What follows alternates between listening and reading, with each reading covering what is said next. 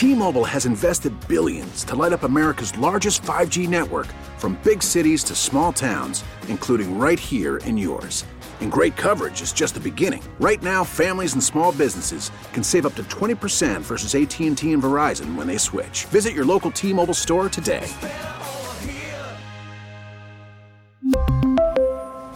Plan savings with 3 lines of T-Mobile Essentials versus comparable available plans. Plan features and taxes and fees may vary.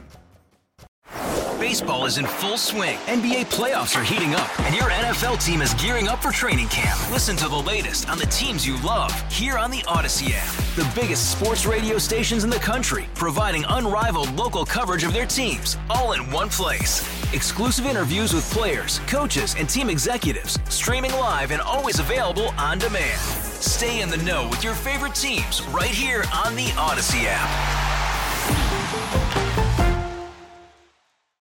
Any way you look at it, it's a new day in the Illinois General Assembly. It's a time of change. Of course, there is a new Speaker of the House after a couple of decades under Michael Madigan, but there have been more transitions over the last year or so. One of the most significant is the current Senate Republican leader, Dan McConkey. His is not yet a household name, but this weekend we will get to know him a little better. Hello, I'm political editor Craig Dellamore, and this is At Issue.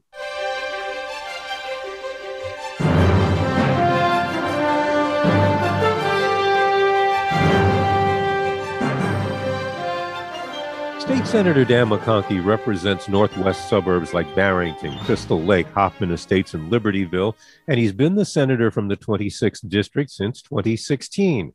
He's an energy consultant with Verde Solutions, a full-service energy consulting firm.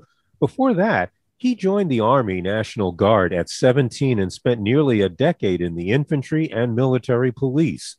As a lawmaker, he's known to fight for balanced budgets, smaller governments, and lower taxes. Those are Republican Party hallmarks.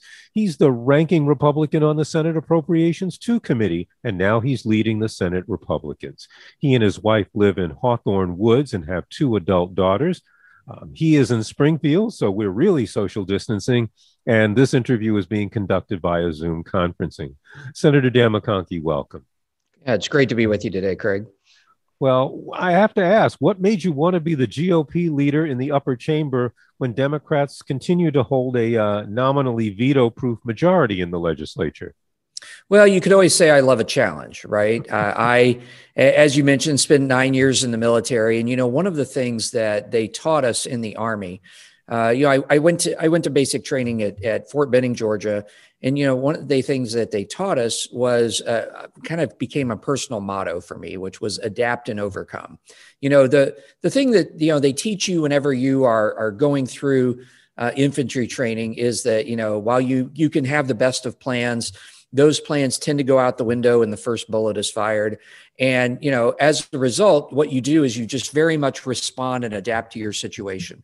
And politics is a challenge in the same way of it's a struggle, right? It's a struggle of ideas. It's a struggle of how we're going to kind of lead and manage going forward.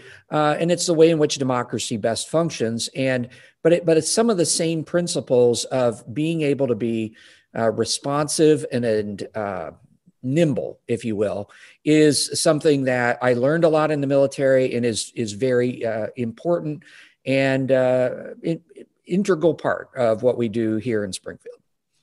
Well, what are the positives that you see for Illinois Republicans right now? Well, I think probably the biggest positive that I could say right now really is where the Illinois public has demonstrated that they are headed, right? We saw this in the last election in which we had the governor went all in, over $50 million spent in order to change the way Springfield is able to tax, right? They wanted greater abilities to be able to tax the residents of Illinois, to change the rules, to make that simpler. And the people resoundingly rejected that. They had to get to 60% in order to adopt that. And what did we see instead? People overwhelmingly, by 15 percentage points, said, no, we don't trust Springfield. We don't trust that Springfield actually has our best interests at heart. We're not going to give them additional powers. And that, I think, is really the beginning of the public saying, we're interested in a new tack, a new direction. and something that actually really puts the people first, because I don't believe that people thought that that measure put the people of Illinois first. Now, a few weeks ago, we had Don Tracy, the state GOP chairman, on this program, and he said his primary task is to unite Republicans across the state. And of course, he's dealing with statewide tensions between pro-Donald Trump members and those who want to go in a different direction. Is the legislature immune to that kind of thing just because of the way you all deal with each other and know each other, or do you have to deal with that even on your turf? So I would say that sometimes, references to national politics or past leaders certainly can come up at times, right? It's a reference that is sometimes made. I think I heard it just the other day in a redistricting committee hearing in which, blame over what's happening with the census and census delay and the responsiveness of people was laid at Donald Trump's feet. But, there's that political posturing that goes on. But then beyond that, we all work together here. Sure, we have different opinions. We're coming from different perspectives. But at the end of the day, people do get along. They do communicate in a manner that's, I think, demonstrates our commitment and interest to policy and above all else. Does politics come into it? Sure. But at the end of the day, I think most people down here are interested in how to move the state ahead, even though we have very different ways in which we envision kind of where the state ought to be and how to get there. Now, I want to talk about priorities for your side of the aisle, frankly, for the state as a whole. What's the top of the agenda for the Senate Republicans right now? I'd say the top agenda is how do we make sure that we stem the tide of people that are continuing to leave the state? I recently, I say recently, it was just before COVID happened, but I was with a group of about 100 banking professionals, rank and file people. They were, loan officers and so forth. And I asked them, how many of you know somebody who's of working age who has left the state? Because sometimes there's been talk that the people, we have people leaving the state, but they're elderly people looking for better climate, or they're young people going away to college. And, every single person's hand was raised when I asked the question, do you know a working age person who has left? Okay, well, what is the reason for that? And the predominant reason that they indicated is our out of control property taxes, the lack of I'd say the dysfunction that there has been in Springfield over the past several years, and the fact that it seems that every time Springfield raises taxes, we're told this is going to solve the state's fiscal problems. 2, 3, 4 years later, the legislature is back claiming that they need to raise taxes again. And that is, I think part of that has to do with the severely gerrymandered districts that we have in the state. I'd say nearly half of our members of the General Assembly, when they run for office, don't even have an opponent in the general election. And, we need to get to a point in which we have fair districts, fair maps, where voters actually get to pick their politicians, or we actually have competition between the parties. And in doing that, I think that's how you get to better comedy, better relationships in government, which is what makes government work well. Well, and I want to touch on some of the things you just touched on. Let's talk about remap while we're here. Sure. Because if anything, that's probably one of the most political fights that you can have in a legislature, because it's about survival for the people who are elected to those seats. How do you get something that's really fair, and who picks the independent map makers? And isn't that where the battle is? Well, so the process that we're under right now is that the legislature has until June 30th to draw a map, and we're not going to get census data actually until mid-August. But my understanding is that the majority party has decided that they're going to go ahead and draw a map. They're going to draw it using sampling data, which is something from something called the American Community Survey data, which is a snapshot of less than 1% of the population, rather than counting every person as the census works to do. I find that to be very problematic on a number of levels. And the only reason to pass a map under this environment is to maximize the opportunity for a partisan map, frankly. However, so there's another way. We in the General Assembly, we in the Republican Senate and House introduced legislation here, gosh, it's about 3 weeks ago, that copied the Democrat ideas for an independent drawing commission. There's been a couple of times that this has been proposed. Last time in the House was in 2016, in which it passed 105-7, but then was never brought up in the Senate. It was introduced in 2019 in the Senate as a constitutional amendment. We had 37 co-sponsors in the House. A supermajority of the Senate signed on to this process, which would have had the Supreme Court pick evenly balanced independent people, and they had to be racially diverse, gender diverse, geographically diverse, as well as from parties. And it was to take this entirely out of the process of the General Assembly so that you don't have politicians picking their own voters. And unfortunately, to date, despite us putting this proposal forward, the very same Democrats who have embraced the exact same idea in the past, exact same wording, we took their wording and introduced it, have decided to, at least to date, endorse a different process, which is the standard process, right? Which is the legislature deciding to draw a partisan map. I find that very disconcerting. I wonder, though, do you also get buy-in from Republicans? Because let's face it, when Republicans have had a majority, they've been the ones controlling the map being drawn. And so, I mean, it's a weight that slides back and forth across the floor. Do you get people saying, yeah, we want it to be completely out of our hands? Well, certainly we have that on both sides of the aisle. We have people who at least claim that publicly, including the governor, Governor Pritzker, during his initial race for office. And he said he would not draw a map that was drawn by politicians or their allies. He said he would veto that map. He wouldn't sign it. The governor seems to have walked that back to date. But interestingly enough, I mean, look, back in 2015, actually, 600,000 people signed a petition for an independent map drawing process. Governor Pritzker gave $50,000 to that effort. This is something that he has claimed and stood for in the past. This is an opportunity for him to stand up and demonstrate that wasn't just playing to voters for a future, trying to run for office, that he actually is committed to the process that he has given money to before and that he has supported.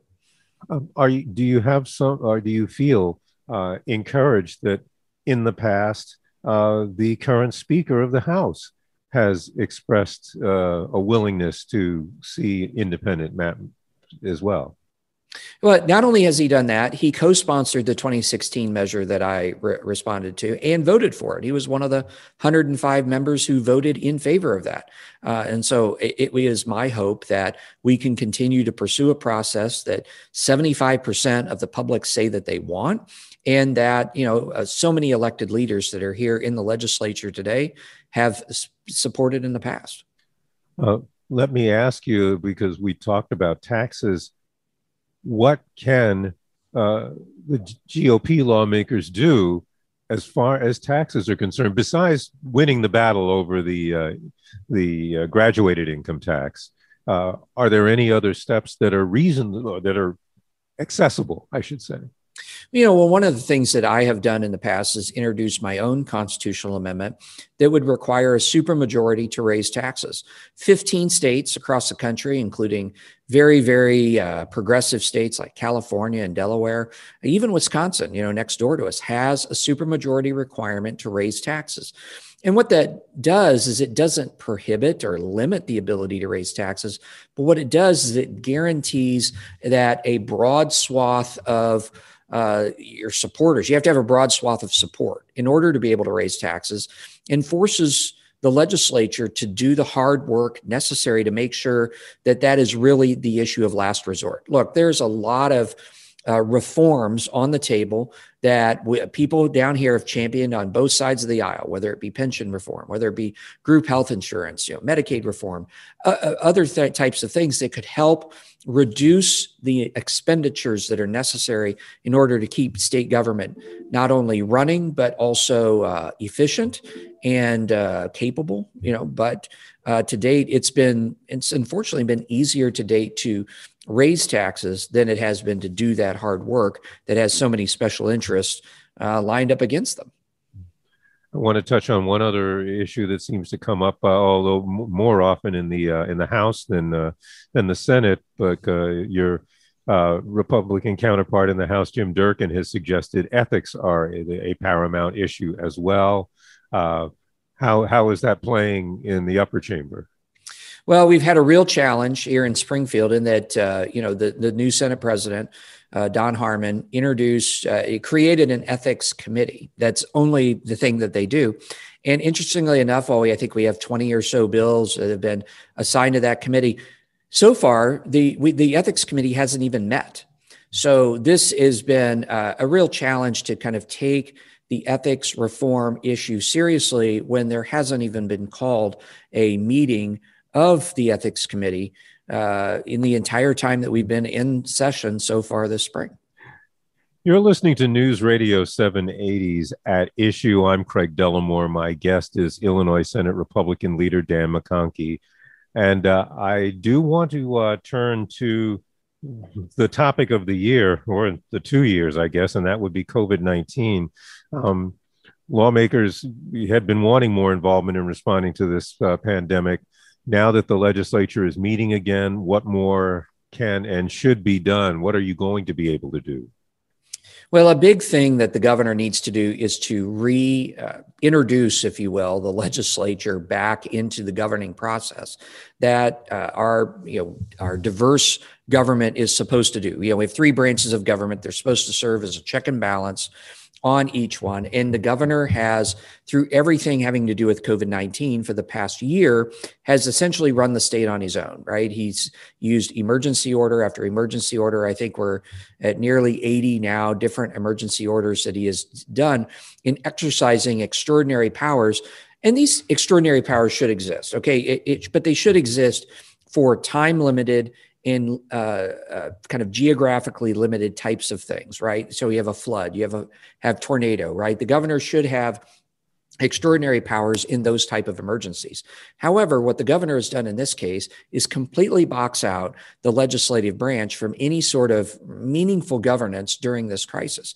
And I think it's been to his detriment. Look, very early on in the process, when he introduced mitigations to, help limit the spread of COVID-19, what he did was he would do things like allow you could go to Walmart and buy clothing. You could go to Target and buy furniture. You could go to Jewel-Osco, and buy flowers, but your flower shops were forced to be closed. Your clothing stores, your furniture stores were forced to be closed.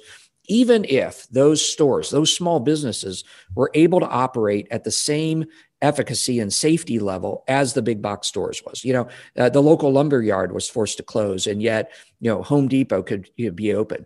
And this was very detrimental to small businesses, very detrimental to jobs. I think it caused our economic recession associated with the pandemic to be much worse than necessary. And had the governor sat down with the legislature and negotiated kind of the manner in which we could have mitigated and to how we were having things open and so forth, I think that he would have gotten a better result and frankly, better buy-in from the public across the state. Look, there were things in my district. I have a lot of lakes and rivers. And so a lot of people have boats, and so the governor limited only 2 people could be in a boat. Yet I could have a family of 6 and everybody gets in their Suburban to take the boat to the lake, but only 2 of us at a time are legally allowed to get in. I mean, these are the types of things that for the public simply didn't make sense. And so this is why I think that the governor needs to have the legislature come back and work with us in order to have kind of important discussions about how these mitigations, how the response needs to do going forward. We're going to get billions of dollars from the federal government. I think that there needs to be a lot of care and concern done to ensure that that money is spent in the best way possible in order to help our economy and simply not end up with things that happen to be on a liberal wish list. I want to ask you about Senate Bill 2140. This is your bill. You propose shielding healthcare workers and businesses, among others, from liability because of COVID-19 exposure. What is the problem that you are trying to solve here? So back during the height of the pandemic, we had weekly, sometimes daily guidance from the CDC, from the FDA, from IDPH, the Illinois Department of Public Health, about how businesses were supposed to function. Mask mandates. What happens if you have a distiller? I had a distiller in my district who, made rum and whiskey, and they switched over and started making hand sanitizer. They could follow the rules to the T that were issued at the time, and yet later, if someone had gotten COVID-19, it's very possible that they can be sued. If a school was open, right? We've had times in which schools have gone back. If a child gets COVID-19, they could be sued, right? Even if they were following the best guidance at the time. So what this would do is it's modeled after what bipartisan group of states across the country have been doing in order to make sure that local units of government, businesses, school districts, all sorts of entities, that if they were doing everything that the government told them to do in the way the government told them to do, then they would be protected from frivolous lawsuits. Remember, early in the pandemic, we did not have good information about what COVID-19 was, how it spread, what was going to be, kind of the best mitigation efforts that we could. And public health officials, hospitals, doctors did the best they could in those environments, right? It's really important that our first responders, that the hospitals that put themselves on the line, those businesses that stop making, clothing in order to make masks or stop making rum in order to make hand sanitizer, are protected from stepping up and doing what they could to help protect us.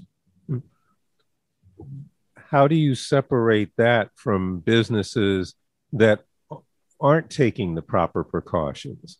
And might say, well, we weren't, we were confused by what was right and what was wrong. So, and you have people who flat out refuse to take precautions. Well, yeah. How is that dealt with in your proposal?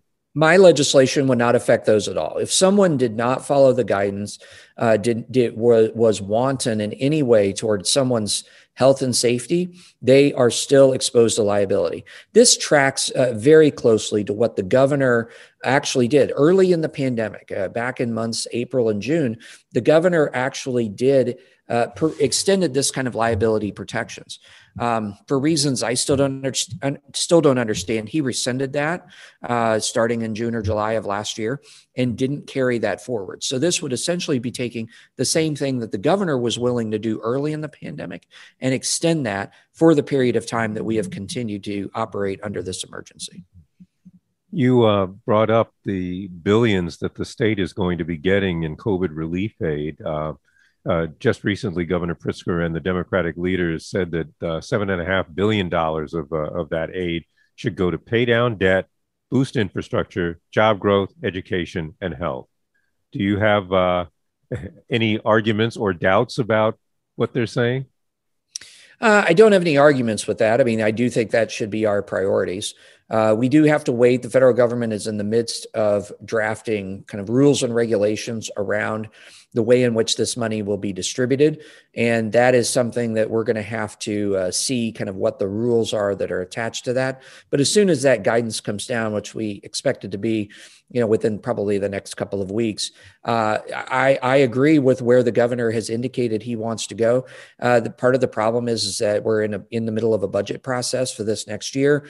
And we're going to need to make sure that we don't end up kind of taking the windfall and, seeing some bright, shiny object out there that we'd like to fund instead, but can't find the money to do otherwise in order to take this. I mean, remember, this is one-time money. It's kind of like a sugar rush. So we should make sure that it's only used in a manner that is for one-time purposes and doesn't create long-term liabilities that we're going to have trouble undoing later. I want to ask if there have there been many meetings of what we who used to, or at least I used to cover the legislature regularly, call the four tops, the four legislative leaders and the governor. Have there been many of those yet? No, there has not. And part of that, I think, has just been due to the COVID environment that we have down here. The House just came back for the kind of first time in a in-person basis this week. Otherwise, most things have been happening, via Zoom or in some sort of hybrid process, which has been awkward for a lot of people to be able to try to figure out and get to work.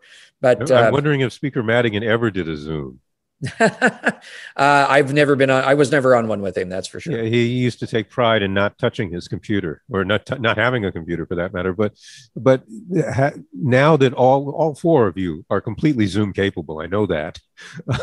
So you can meet. Has there not been an urgent need? There has not been a determination by the Senate or House leadership at this point of the need to do that. I in my time down here in the last 5 years, I've been here in the legislature, I've generally observed that most of those type of meetings tend to happen a little bit later in the session, when we've got a little bit of a better picture in regards to what kind of budget needs and such are kind of need to be discussed in the pipeline. And I do think that the COVID environment, as far as the impact, we're still looking at what kind of numbers are coming in. We're in regards to income tax receipts. Again, the federal money is coming through. I think that we need to get all of that info in, but as soon as we have all of that, it is my hope that, we'll be able to really kind of get to work. I will comment though that, over the past, we talked about redistricting a little bit ago, over the past 40 years, it is only once has the legislature actually drawn their own map. And that was when you had total Democrat control 10 years ago. Given that gave a majority Democrat, a Democratic majority in the legislature, a supermajority. And so there is an extent to which if, the Speaker and the Senate President can do things on their own if they so choose to. I don't think that's good for the benefit of the state. I think that having things done on a bipartisan basis helps everyone around and helps get better policy, but that'll be up to them to decide. We've only got about a minute left, but are we going to see any legislation that deals with, I know you've got competing legislation dealing with guns. Are you expecting anything to actually pass this spring?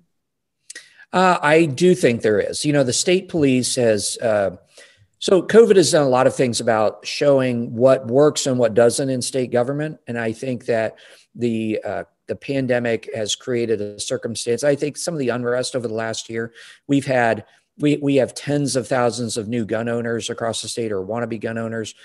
The backlog of firearm owner identification card or FOID cards has been substantial. The delays in renewals of those and of concealed carry permits is substantial. The state police has put forward a proposal to try to reform some of the ways in which the FOID card and such, some of that process works, to make it better for them, to make it better for the public, to provide greater protections for the public, to grease the wheels, if you will, for law-abiding gun owners. I think there will be a compromise that passes along that line. It looks to be shaping up to be in a very bipartisan fashion. And so that is something that I do expect to be coming up here shortly, even maybe in the next week here in the Senate. Well, that's going to be the last word. This half hour has gone quite quickly. I would like to thank Illinois Senate Republican leader Dan McConkey for spending the half hour with us. To our listeners, if you'd like a copy of this program or to hear it again, please visit our website at wbbmnewsradio.com. There should be a link at the bottom of the homepage. You can also find our podcasts on Audacy.com. Yes, the company's name has changed. And yes, you need to hear me spell it. AUDACY.com. We'll be back next week with another edition of At Issue. I hope you'll be listening. Until then, I'm Craig Dellamore, News Radio 780 and 105.9 FM. T-Mobile has invested billions to light up America's largest 5G network, from big cities to small towns, including right here in yours. And great coverage is just the beginning. Right now, families and small businesses can save up to 20% versus AT&T and Verizon when they switch. Visit your local T-Mobile store today.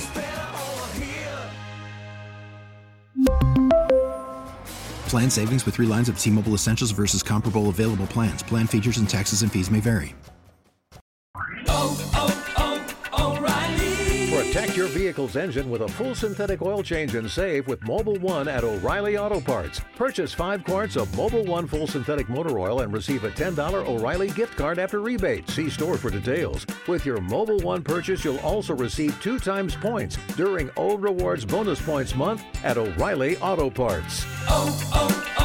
O'Reilly Auto Parts.